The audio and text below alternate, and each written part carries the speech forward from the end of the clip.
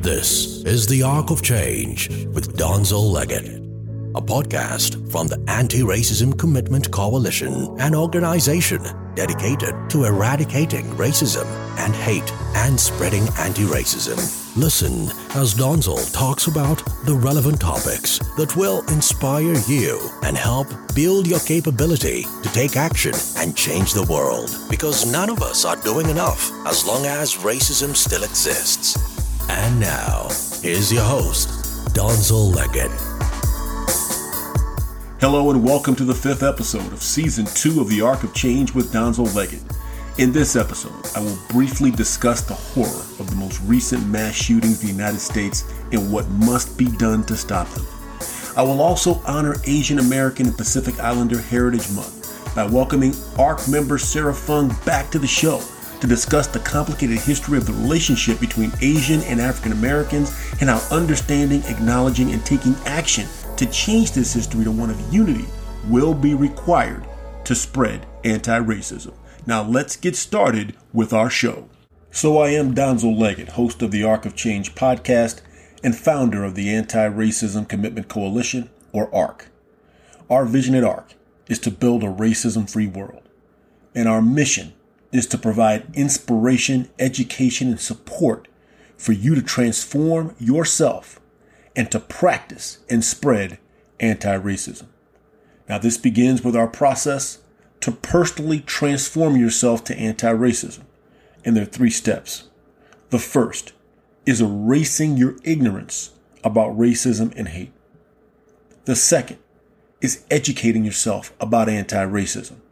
And the third, and most important, is building the character and confidence to stand up, speak out, and take action to spread anti-racism and make a positive change. Now, I have to start this episode by talking about the horrific mass murders in Buffalo, New York, and Uvalde, Texas. In Buffalo, 10 people were brutally killed in a mostly black neighborhood. In Uvalde, Texas, 21 people were killed, 19 of them elementary school children, almost all Latino. And you may not have heard of this one because it was thankfully less deadly, but there was also a mass shooting in the last month in a Taiwanese church in Laguna Woods, California, targeting Asian Americans. Now, these are all just the latest in what seems to be a regular occurrence. Not seems to be, is a regular occurrence in the United States. I can back that up by numbers, in fact, because already this year, there have been more mass shootings. Mass shooting is defined by 4 or more people who've been shot in the same event. There have been more mass shootings than days of the year so far. There have been over 200 mass shootings in the United States already in the first 148 days of this year. It's a sad fact, but it is the truth. And unfortunately, it's not new. And we're the only country in the developed world, the only country with a highly developed economy in which this happens. There's no other country in the world with a developed economy that has anywhere near the prevalence of mass shootings than the United States. Now, we don't know what all the exact motives of mass shootings are. Certainly, we don't know all the facts of the last 3 I mentioned. But there's very, very strong evidence that the Buffalo shooting and the Laguna Hill shootings were motivated by hate and racism. And we know for a fact that all these shootings were enabled by the ease of obtaining guns in this country. And not just handguns, but military-grade assault rifles designed for the purpose of killing as many people as quickly as possible. It's easy to obtain these weapons in the United States. What are we doing? What are we doing? Innocent people are being killed. Our children are being slaughtered. And after every one of these tragic incidents, no new gun laws are passed at a national level. Not one. Not after Virginia Tech University shooting that happened 15 years ago. Not one law passed after the Sandy Hook Elementary shooting in Newtown, Connecticut, almost 10 years ago. No new gun laws passed since the Marjorie Stoneman Douglas High School shooting in Parkland, Florida, almost 5 years ago. Instead, we've seen several states actually pass laws to weaken gun control laws in their states to make it even easier for people to get these weapons of mass destruction. And even sadder, the trend that we see after every one of these shootings is no laws being passed, no new national laws to reduce the ease of getting these guns, or less guns on the street. What we actually see is higher gun sales. Yes, more guns are sold after these shootings. Again, what are we doing? We know how to stop this. It's not difficult to understand. It's very, very clear what has to be done. The question is, do we have the resolve? You know, the motive of these shootings, it's hard to figure out all of them. There are a lot of reasons why people resort to violence and take this step to do mass shootings.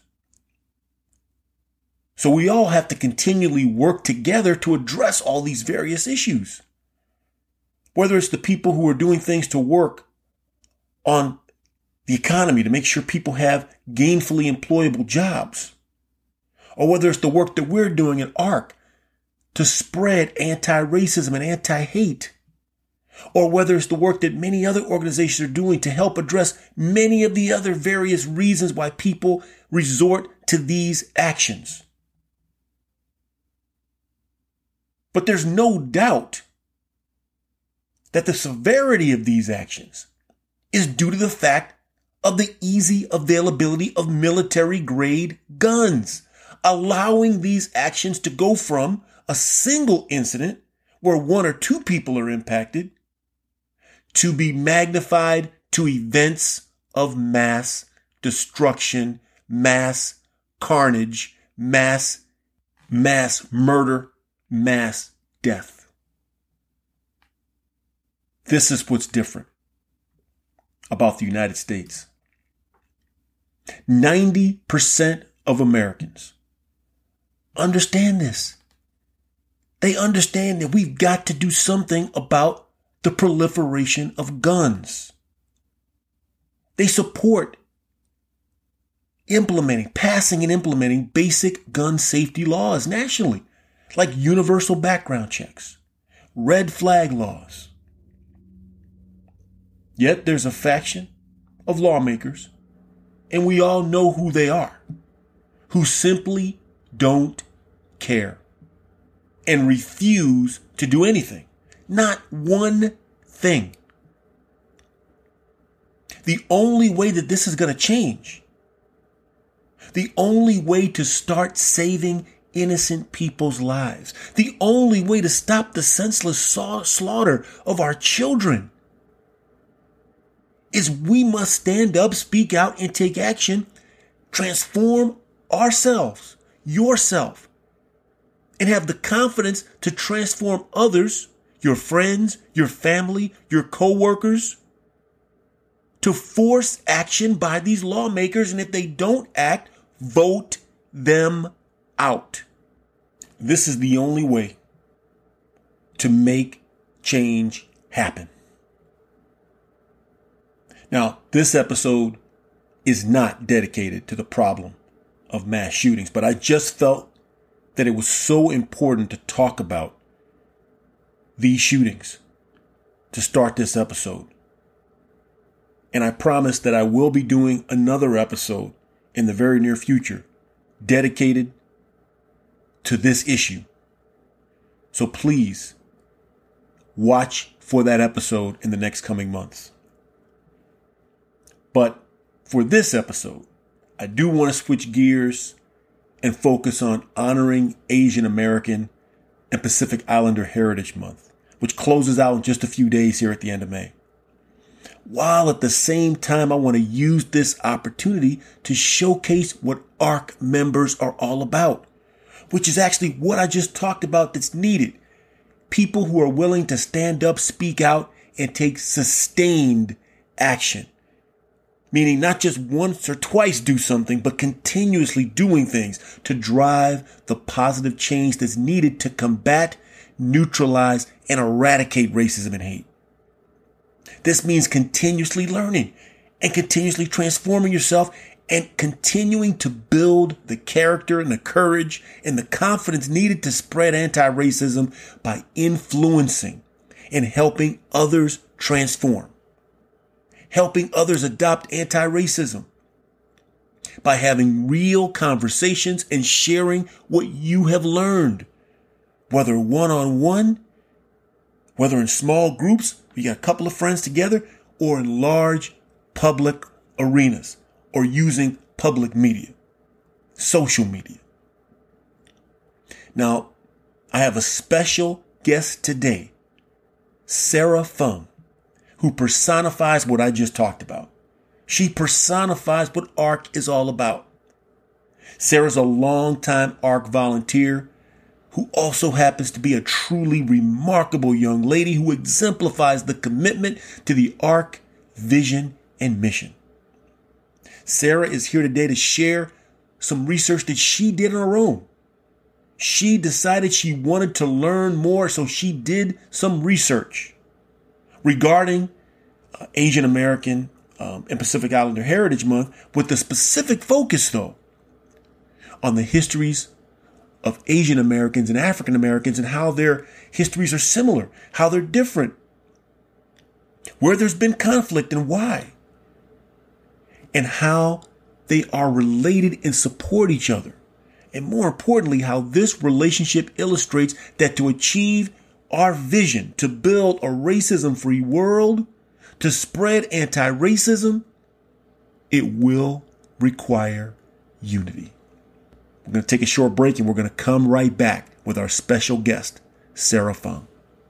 The Arc of Change podcast is brought to you by the Anti-Racism Commitment Coalition. Visit us at joinarcc.org to learn more about ARC and join our movement. All right, welcome back to the Arc of Change with Donzel Leggett, and as promised, I have my special guest on, and that is Sarah Feng. Sarah, welcome back to the Arc of Change. How are you doing today? Good. Thank you so much for having me again. Awesome, Sarah. I want to thank you for being on the show. I don't know if you know, but you're achieving another first. So when you were here in January with our first episode of season 2, you appeared with Valerie and Rosa on A New Hope. And that was the first time I had multiple guests on the show. The first time we had high schoolers on the Arc of Change. But it's another first today. You're the first person to appear twice as a guest on the Arc of Change. So Sarah, once again, making history. And I've known you since you were 10, 11 years old, something like that. It's awesome to see how you've grown into this wonderful young woman. Thank you for all the great time you're putting into ARC. You've been one of our most dedicated volunteers, just doing a lot of tremendous work, whether on social media or just anywhere we need you. So I really appreciate that. And again, for those who may not remember or from when you were here in January, you introduced yourself. I think it would be good for you to just give us a quick intro to who Sarah Feng is, so everybody knows. Thank you, Donzel. I'm Sarah. I am 17, almost a senior, ending my junior year in high school right now. I'm a Chinese American, and I live in Minnesota. I go to Breck School. Again, thank you so much for that introduction. Absolutely. Well, you did it. You introduced yourself and you did a wonderful job. I did say some really good things about you in the prior segment, but they're all true. And you just finished your junior year. You know, and a lot of us who are listening, I know like myself, that was a long time ago. But I still remember some highlights. What are a couple highlights from your junior year that you think were big for you? I think really had definitely the most semblance to a normal year since I've had for a long time. Everyone was back on campus. We went maskless towards the end of the year too. So just like being back and seeing everyone and like just adjusting to being back on campus every day. That was really fun. Just to see faces again, being in class. Junior year was definitely stressful, but like working through all these challenges and like now that I'm on the other side of it, it's just like really rewarding. Yeah. And yeah, it's been quite the run. And you know, the summer obviously is here now. And what plans do you have? Any big plans this summer? I'm gonna spend a lot of time at the art studio. I go to an art studio in Shoreview, and I just want to work on some art, getting ready for my portfolio, but also just art is fun. So that'll be fun for me. And then hopefully doing a lot of work with ARC and maybe an internship. Yep. Awesome. We can't wait to have you work with us, doing some intern work. We got some big things going. And you mentioned art, and you're very talented. I remember when you first joined ARC, you put a profile picture up of a drawing that you did of a young African American young man, and I think the message was really powerful. And I'm wondering what are your inspiration in terms of your art? This is the last question before I let you go to into the topic we want to talk about. But I've just seen your work and it's really wonderful. What are your main inspirations? What do you love to spend your time, you know, trying to bring to life through your art? Yeah, I am really inspired with like what's going on with the world like currently, and like just I really like highlighting a lot of like normal everyday scenes. I think that's been a recent focus of mine. Like I did a piece with like a mom feeding her child and just like highlighting the beauties of just like everyday moments and small moments that we see around us, but oftentimes overlook. So yeah, that's like been a main source of inspiration recently, for sure. Okay. All right. Well, let's get into it. You know, Sarah, you did contact me, about 3 or 4 weeks ago. You sent me an email saying, hey, I've been doing some research on, you know, in preparation for Asian American and Pacific Islander Heritage Month. And you said, you know, you wanted to really do this research and learn about the histories of Asian American and African American relationships, and you know, sort of, you know, how they've related, where there have been some issues and some problems, what the struggles have been. There have been, you know, certainly some similarities, some differences. And so you brought that to my attention. You said, you know, I'd like to see if I do this research, maybe share it. And I said, well, what about coming on the podcast? And you said, sure. And you were like right away, you're very excited about it. And so I can tell you that, you know, you and I have talked a little bit since then and shared some ideas. I am very excited to hear your findings today and to hear your perspective and your point of view. And so I'm prepared to allow you whatever time and freedom of expression that you need to take us through this topic, to tell us what you learned, to tell the audience why you picked this topic. Because it was you. You came to me with this. What were the key findings and what do you want people to take away? So, you know, hey, you got a large audience willing to listen. The floor is yours, Sarah. Okay, thank you so much. So, like Donzel mentioned, May is Asian American and Pacific Islander Heritage Month. So it kind of marks a month that we as a nation can really reflect and recognize the achievements of Asian Americans. It's also a time to explore like the diversity and beauty of all the cultures that Asian American AAPI encompasses and how they've really influenced and shaped America today. This month, however, we also, I know you mentioned this before, in the part you recorded before this, the like devastating acts of hate that we continue to see that have been highlighted this month specifically, actually. I know locally there were like some anti-Muslim mosque attacks, and then obviously the Buffalo shooting fueled by just pure racism and hatred towards Black people. Plus like countless other instances of hate that just go unaddressed or aren't reported on. And so obviously racism affects society constantly. But I guess with these headlines really making national coverage this month, AAPI month, I thought an interesting way to sort of combine these two themes in this podcast was to do a deep dive into both some inspiring instances of cross-cultural activism involving the Asian community, while also like highlighting the work of Asian civil rights activists like Yuri Kochiyama. Additionally, I think it's really necessary, like you said, to really uncover the history of like racial wedges and schisms between the Asian American community and other minorities, notably the African American community, and these interactions and intersectionality.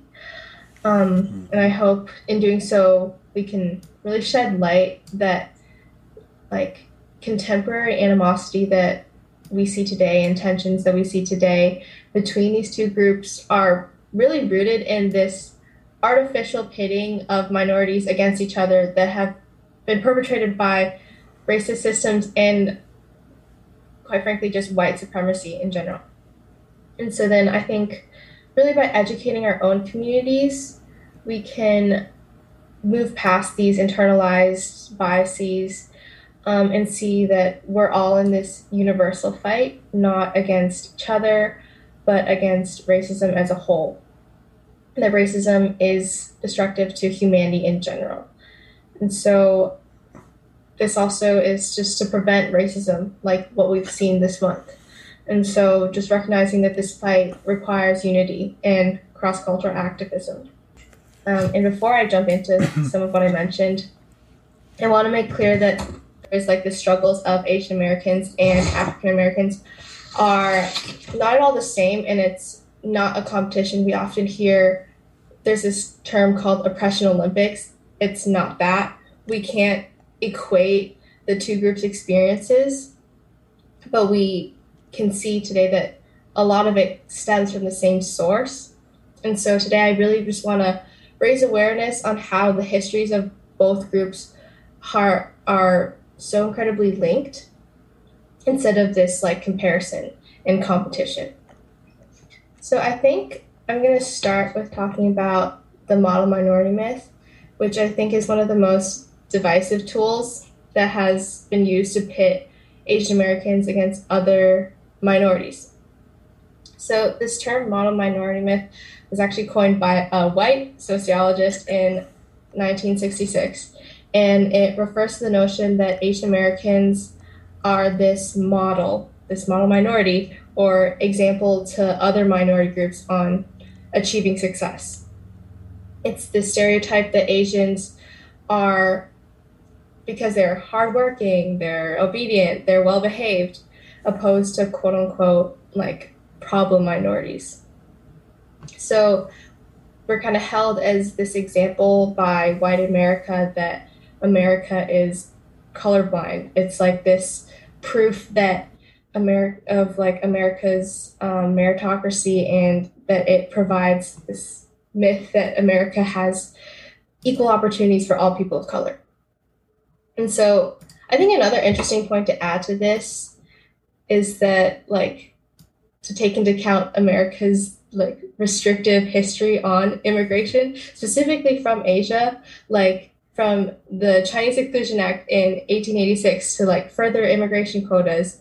And then even in 1965, even though US like ended these quota-based systems of immigration, they began to push instead for this high-skilled labor to enter the country. So basically, the Asians who did immigrate were often these like hand-picked groups of higher education and class status.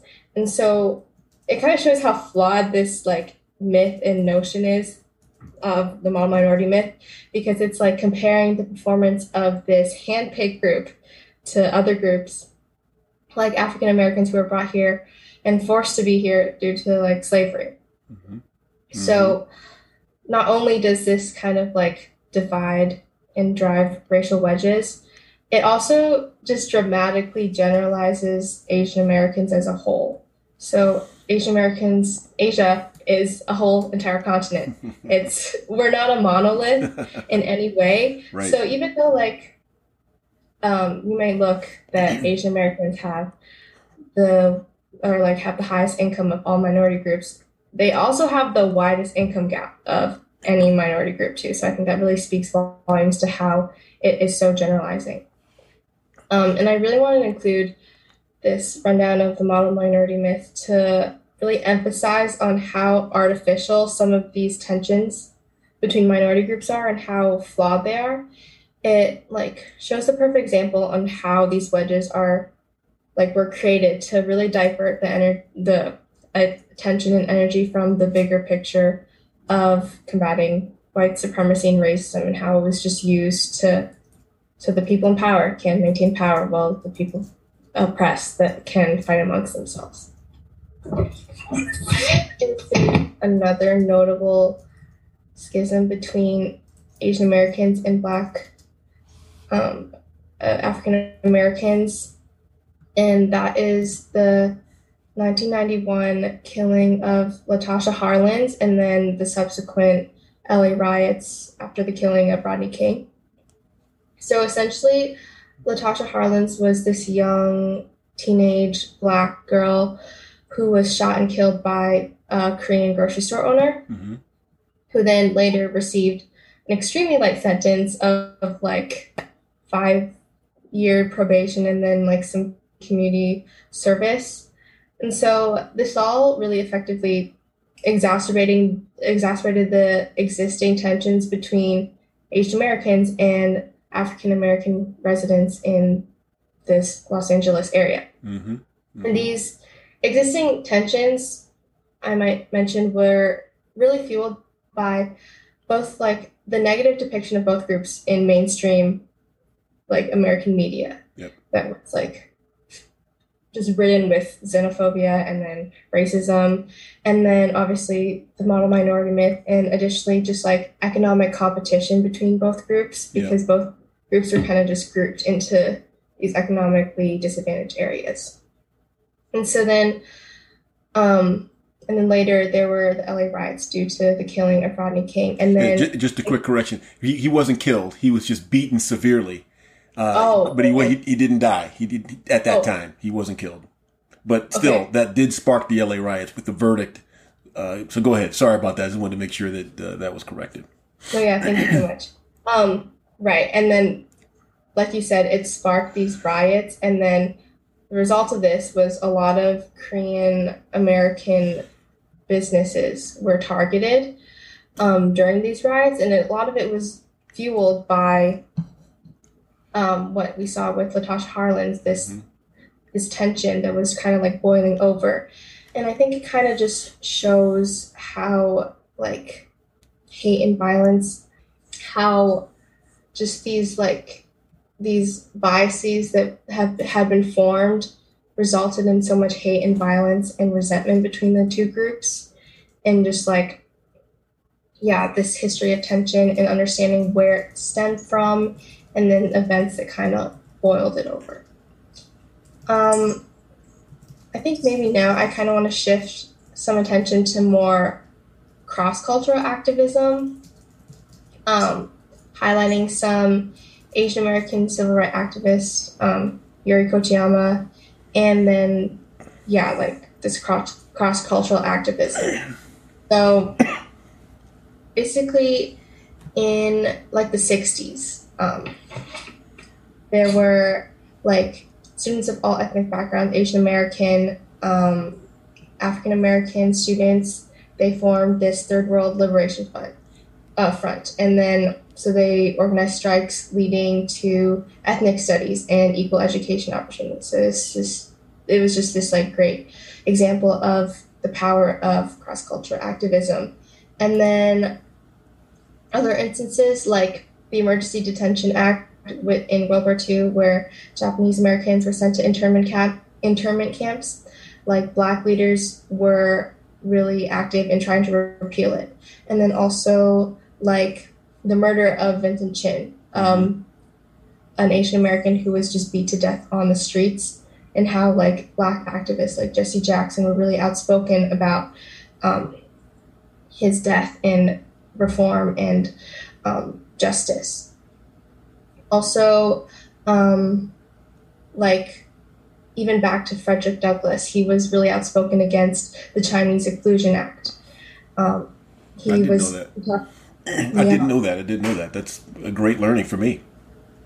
Yeah, he spoke a lot about how important it was for us to unite against any wrongdoing and discrimination against any race, any group, how it was everyone's responsibility to do so.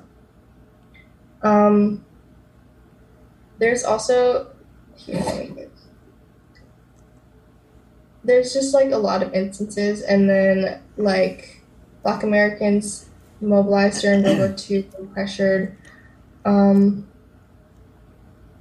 President Franklin D. Roosevelt to establish the Fair Employment Practices Committee. Yeah. And then also like Black Panther, you can see like there was this whole movement like Yellow Peril for the Black Panther movement. So it's just this like uniting during the civil rights era of these two groups and just like fighting for social justice, racial justice, and human rights. And then, like I mentioned, Yuri Kochiyama, she was a good friend of Malcolm X. She was there for his assassination, and she was just really inspired by his work. She joined his group and advocated for racial justice, human rights. She was a strong advocate for Puerto Rican independence. She just like was really inspiring as a Japanese American, Asian American woman, just like being so active and like empowering all these different groups. Yeah, she was incredible. And then incredible. Yeah. And if like people haven't heard about Yuri Kochiyama, you need to Google her and learn a little bit. She was absolutely incredible. I had to mention that because I didn't even know who she was until last year. I did some research, and it's a shame because she was there. She was there. So keep going. Sorry about that. For sure. Yeah, there's like I first learned about her when I saw a picture of Malcolm X, and there's this Asian woman in the back. And so it's her work is definitely really inspiring. And then even today, I think in fact, she was on, like you said, she was there when he was shot, and she was embracing him, and she actually was holding his head up so he could breathe until he died. That's how close she was, and she refused to leave his side, even in that dangerous moment. So again, learn about Yuri Kochiyama. Yes. Sorry about that, Sarah. No, thank you. Yeah, for sure.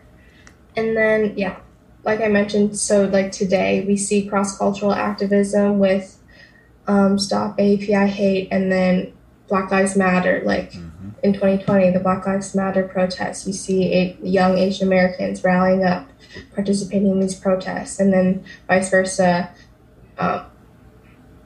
Like for Stop AAPI Hate, when like Asian hate crimes were really bad, you see Black activists and leaders speaking up against AAPI hate. And so I just think, like, even though today we often see these points of tension and we still see these stereotypes and biases arising, we can still see these like moments of empowerment and cross-cultural activism, which I think is just kind of the message of like how powerful it is, and then understanding the roots of where these existing like biases come from, and then taking that into educating our own communities and ourselves, and just confronting that and identifying the roots of it. I think it's just really important and necessary to the furthering of this like unity in cross-cultural activism. Fantastic. Thank you. Visit us at joinarcc.org. Follow us on Instagram, LinkedIn, and Twitter. And like us on Facebook. So can I ask you some questions? Because that was phenomenal. One of the things that I think is really, interesting about what you just went through an excellent description. I don't know if you're familiar that this idea of this model minority didn't start in 1967. I can't remember the guy that coined the term at the time, but it actually started back at the turn of the century. Of the turn of from 1800 to 1900. So early 1900s, there was a gentleman named Booker T. Washington. So he was an African-American leader, and there was another African-American leader named W.E.B. Du Bois. And they had competing views about post-slavery and Reconstruction, the best way for the African-Americans to integrate and be part of society. W.E.B. Du Bois' view was full equality, and to participate fully, we need to get educated, and we should be able to rise up like everyone else. Booker T. Washington's view was different. His view was pretty much what this model minority perspective is. His view was, no, what we should do is focus on technical jobs, get technical skills, be obedient, don't cause trouble, keep your house clean, keep your yard clean, keep your head down, and over years, the majority will accept you. Yeah. And that actually is where this model minority sort of view came from. And as you can imagine, it created a rift in the African-American society. There were many black people believed in Booker T. Washington's view. He actually started the Tuskegee Institute, which you may have heard of. Famous black university. But there were many others who did not agree with him. And felt like it meant accepting subjugation. So had you heard about that before, Booker T. Washington, and this idea of literally the model minority of what black people should be and how to achieve acceptance into the white world? Had you heard about that? We studied Booker T. Washington and W.E.B. Du Bois in APUSH and school, U.S. history and stuff. But I guess I never really connected the conflicting ideas and ideals to the model minority myth. And that's very interesting. Yeah, and it's one of those things that as in the black culture, I would say, that has kind of carried it along, and even into when Dr. Martin Luther King was bringing his message of how to break down segregation and achieve equality. Malcolm X's view was different. It was almost unparalleled a little bit, whereas Dr. King was about nonviolence and kind of acceptance in some black people's minds. It was more about acceptance. And Malcolm X was more, no, we demand what we deserve. And so there's always been this kind of split. I think it's one of the reasons why there's this tension. I mean, there's a lot of reasons why there's tension between the two communities. But I think one of them is there's so much pent up rage in the black community because of these years of trying the acceptance route, and never really feeling like it's gone anywhere. But also feeling like, hey, we had to obey for 400 years. We don't want to obey. We believe in freedom. We believe in doing the right thing. We demand what all of us, this country says in the Declaration of Independence, or the Declaration of Independence, and our inalienable rights. We all deserve those. And so I'm wondering, what role do you think that there's any of this view of, hey, I'm seeing my Asian friends. Why aren't they always stepping up like Yuri Kochiyama did? Do you think there's any of that's like, hey, why won't you join me? Why are you willing to just kind of just work hard, and as long as, there's no problems, you're okay, when you see the rest of us kind of suffering? I'm just curious as to your thoughts on that. Right. I think a lot of it stems from, I think from a cultural perspective, a lot of our parents, our grandparents, they're from, I'm speaking on behalf of like a Chinese American, like I mentioned before. Yes. Asian American, very diverse. Very diverse. I think from my perspective, a lot of our parents, our grandparents, they moved here from China. Yes. And so this cultural aspect of work hard. And then like anything, it's interesting to look at like political divide within the Asian community, but then this just like, especially by generation, I think the younger generation leans more liberal, but then like the older generation, they moved to America and they grew up in like a communist society. And so this like American freedom and like democracy is just like, they would rather like any notion that kind of resembles, I think, communism. Yeah. In a sense, they are just very against it. They just want to stay down, enjoy their democracy and like freedom and, the model minority myth. Yes. Stay down, work hard, like don't speak up against anything, don't cause any trouble, Yes. I think a lot of it stems from this just like cultural background of a lot of where our grandparents are from. So that's how I kind of see it from like a Chinese American perspective. I think that's right on. I think it's, if you're an immigrant, it's different than if you, again, are coming from, especially if you're African American and you could trace your lineage back, whether you're like my family was brought to the Caribbean islands, but enslaved. So different experience, different history, but it's still the same thing. It's kind of like this mindset of, my grandparents were telling me messages like, we couldn't do this because of segregation. You must take it. The opportunity is here. Everything you deserve, you go get. That's kind of the message that I got. Work hard, but you deserve it. Don't let anybody try to take anything from you. Don't accept anything less. You're not better than anybody else, but you're as good as anyone. And every right that everybody has, you deserve. And that is different than if you recently come from a country in which your rights were not yours. And all of a sudden you're in this country where you have some rights. I could see where that perspective would be different. Mm-hmm. Right. And that would create some tensions. I could see that. Yeah, for sure. All right. So tell me, Sarah, you just mentioned your personal experiences around, being a Chinese American. I said earlier, you're an incredible young woman. I mean, you're obviously a fantastic student, well-spoken. Obviously, you've done some research here that no one asked you to go do this. So you're someone who's always pushed yourself to do better. I could see that there could be some people who would look at you and say, she's being this model minority.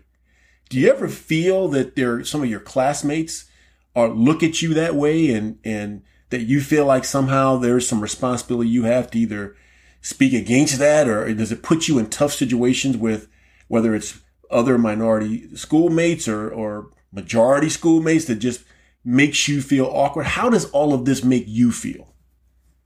Yeah, growing up, I think I don't know where it stemmed from. Maybe it was a comment, maybe it was, I don't know. But I think I kind of internalized this like connection that somehow my accomplishments or the work I did was somehow just like inexplicably linked to my race, being Asian. Mm-hmm.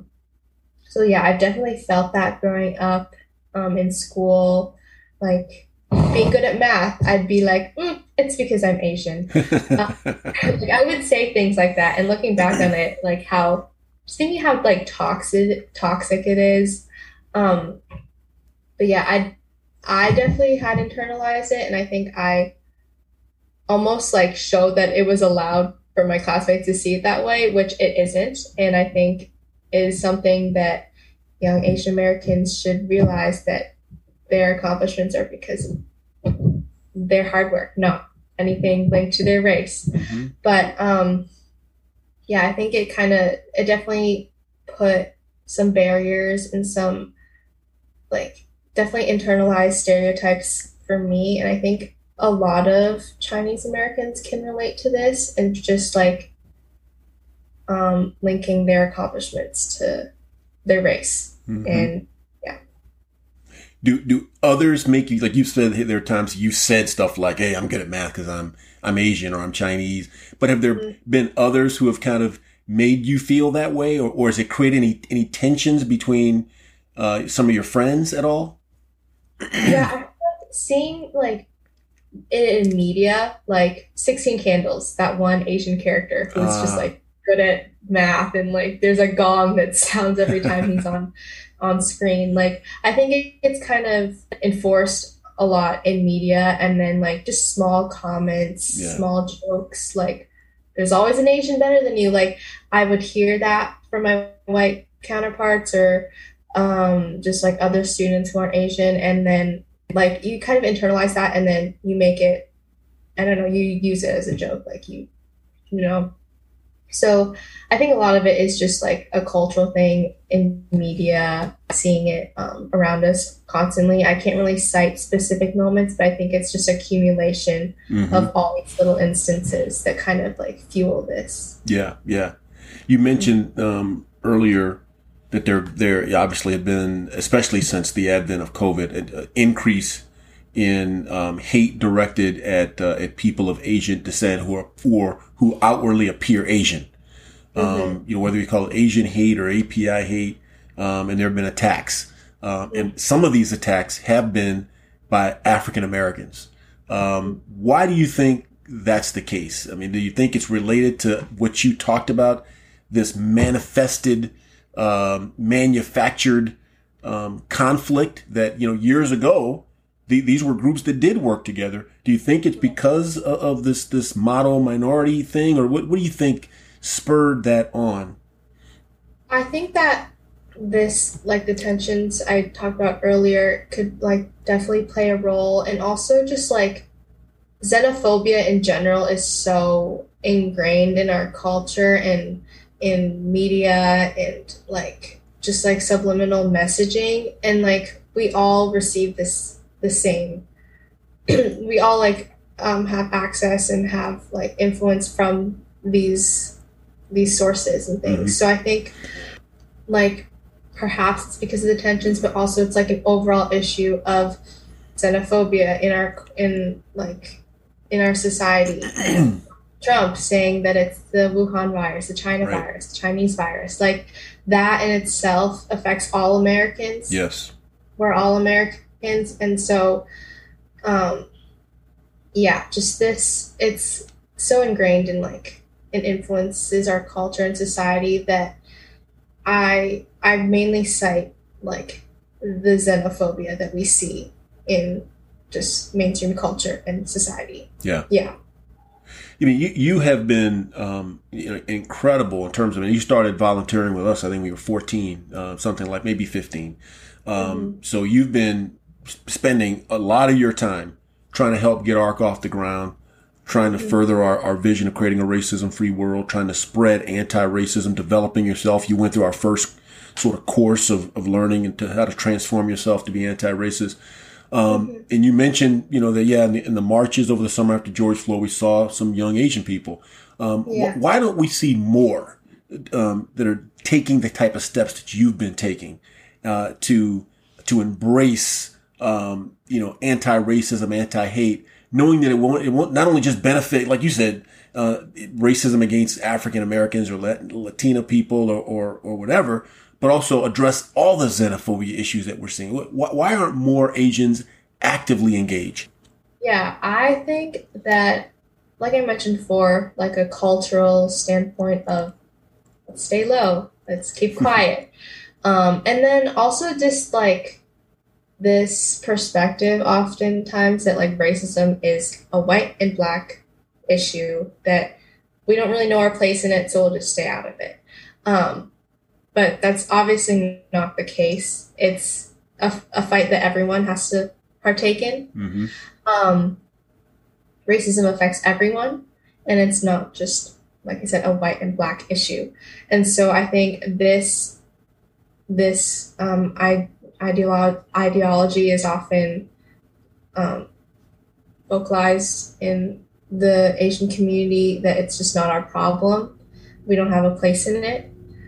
And yeah, I think a lot of it is like a generational like divide. Like I mentioned, like I definitely feel like the younger generation is more active, but they also are working on like teaching the older generations on why these issues are important and why we have to speak out and why staying silent isn't helping us. It's actually harming us. Yeah. And confronting the racism that exists in our own communities. I didn't touch on this earlier, but like as a Chinese American growing up, I think I observed like Asian culture or East Asian culture. Mm-hmm. Like there's a lot of just anti-blackness and colorism that exists in our own communities. Like I know growing up, like I definitely saw that a lot, heard that a lot.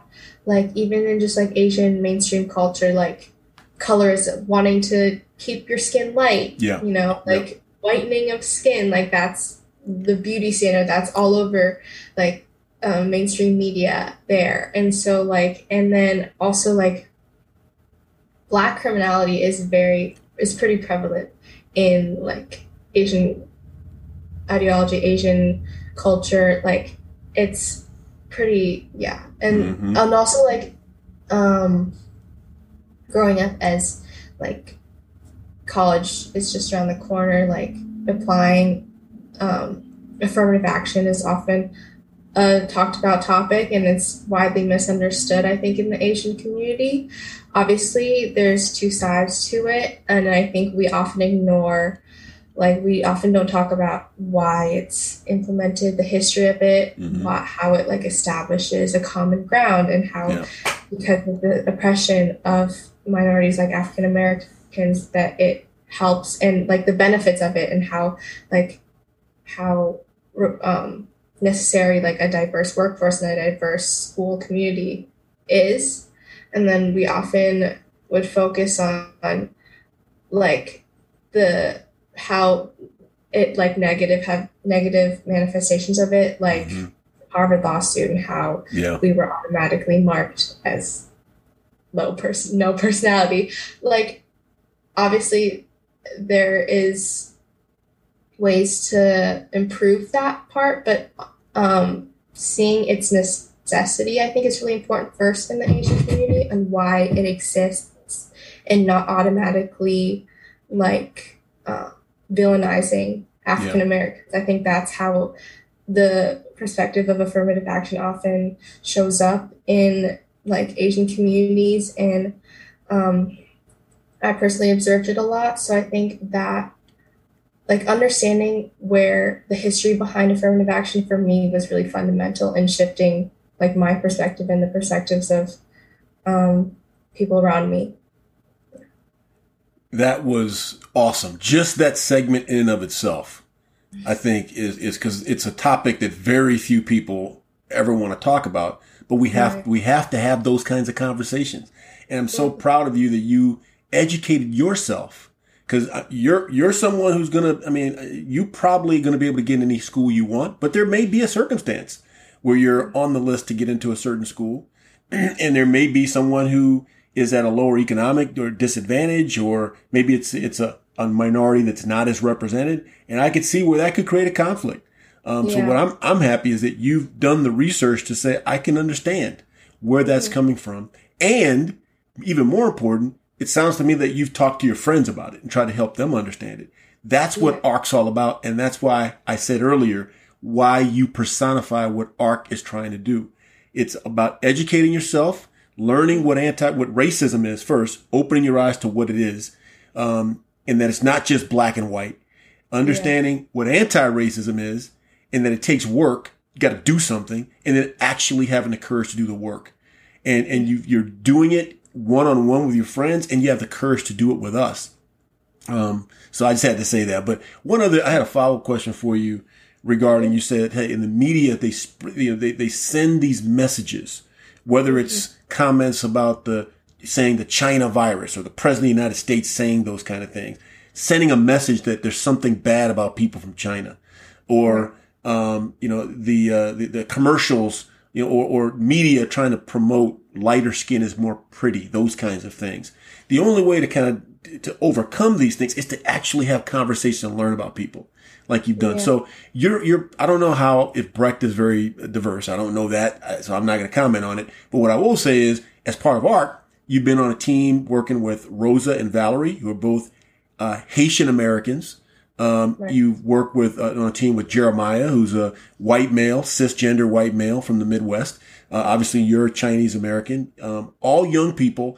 How have you guys tried to work harder to use that work? You yourself, speak for yourself, to learn about them, their backgrounds, to learn about what they deal with. So again, you continue to broaden your perspective versus what someone said about Haitians. Well, two Haitians. What someone may have said about cisgender white males, cisgender white male. And how are you using that to broaden your horizon and build your skills? Yeah. I think ARC has definitely provided a space for me to just be able to hear their stories, their perspectives, their background. And I think that's been really rewarding. And just like we had a discussion about school systems, and then Breck is a pretty quote unquote woke school. Okay. We talk about critical race theory. We're very we have so many affinity spaces, affinity groups. Okay. I'm a leader myself of our school's Asian affinity. So we have these spaces and support for students of color, and just hearing their I know Valerie and Miss Adrian were talking about just how this has been a struggle for them, of having these microaggressions against them, and their struggles for getting support for affinity spaces, and yes. The struggle as African American students. And so just recognizing my privilege in going to Breck, and the school that has provided me with these safe spaces for me to do the work that I can, and just really seeing that not I feel at Breck it'd be stuck in a bubble to say that oh, my school is so woke and I can do all these things. Other schools probably have it too, but there's a lot of work to be done, and at other schools, other places, and just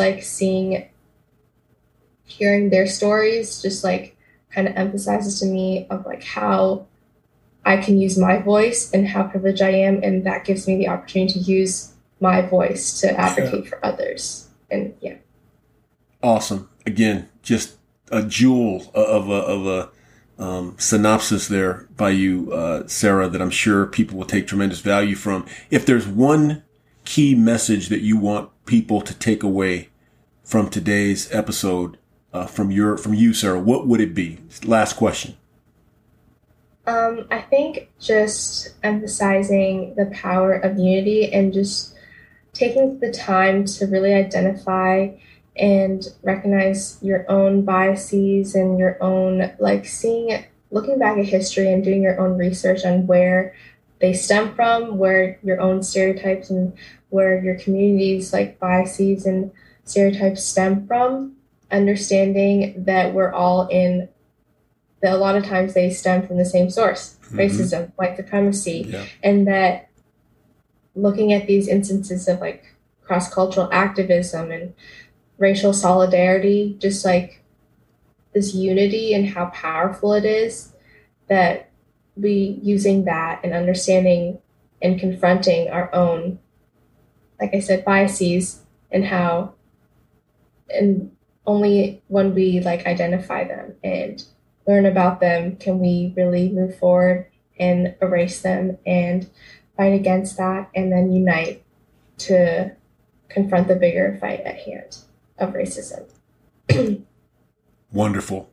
Sarah, thank you so much for today. I learned a lot myself just listening in today. I'm sure the audience is going to walk away from this just enriched. I also want to thank you for all the work you're doing with ARC. You have been and continue to be one of our hardest working volunteers. You're making a tremendous difference. I can personally attest to this young lady's in terms of the schedule she keeps. I say she's an incredible young lady. She's an average young lady who does incredible things. She's an everyday person. She's not a superwoman. She doesn't have superpowers.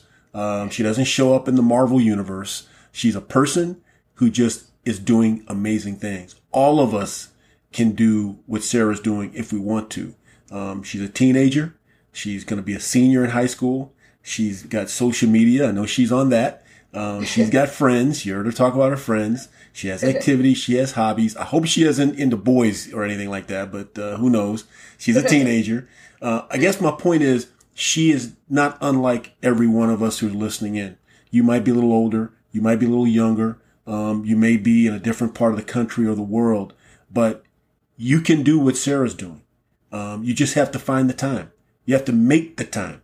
This is what we're all about at ARC. It's about standing up, speaking out, taking action in a sustained way. And it's about learning, continuously learning. You heard Sarah talk about the learning that she's doing. You heard her talk about the research she's done and the fact that she's sharing it not only here, but with her friends. She talked about the affirmative action learning that she is passed on with others. I just think you are a great example of what we're trying to do and what it will take to change things in this country, whether it's eradicating racism or whether it's changing these gun laws that need to be changed. Each of us needs to take it upon ourselves to transform ourselves and to influence and transform at least one other person and have them do the same thing. So, again, thank you so much, Sarah, for everything you're doing. I just think you're wonderful, and I know everyone listening to this will think the same thing. Thank you so much.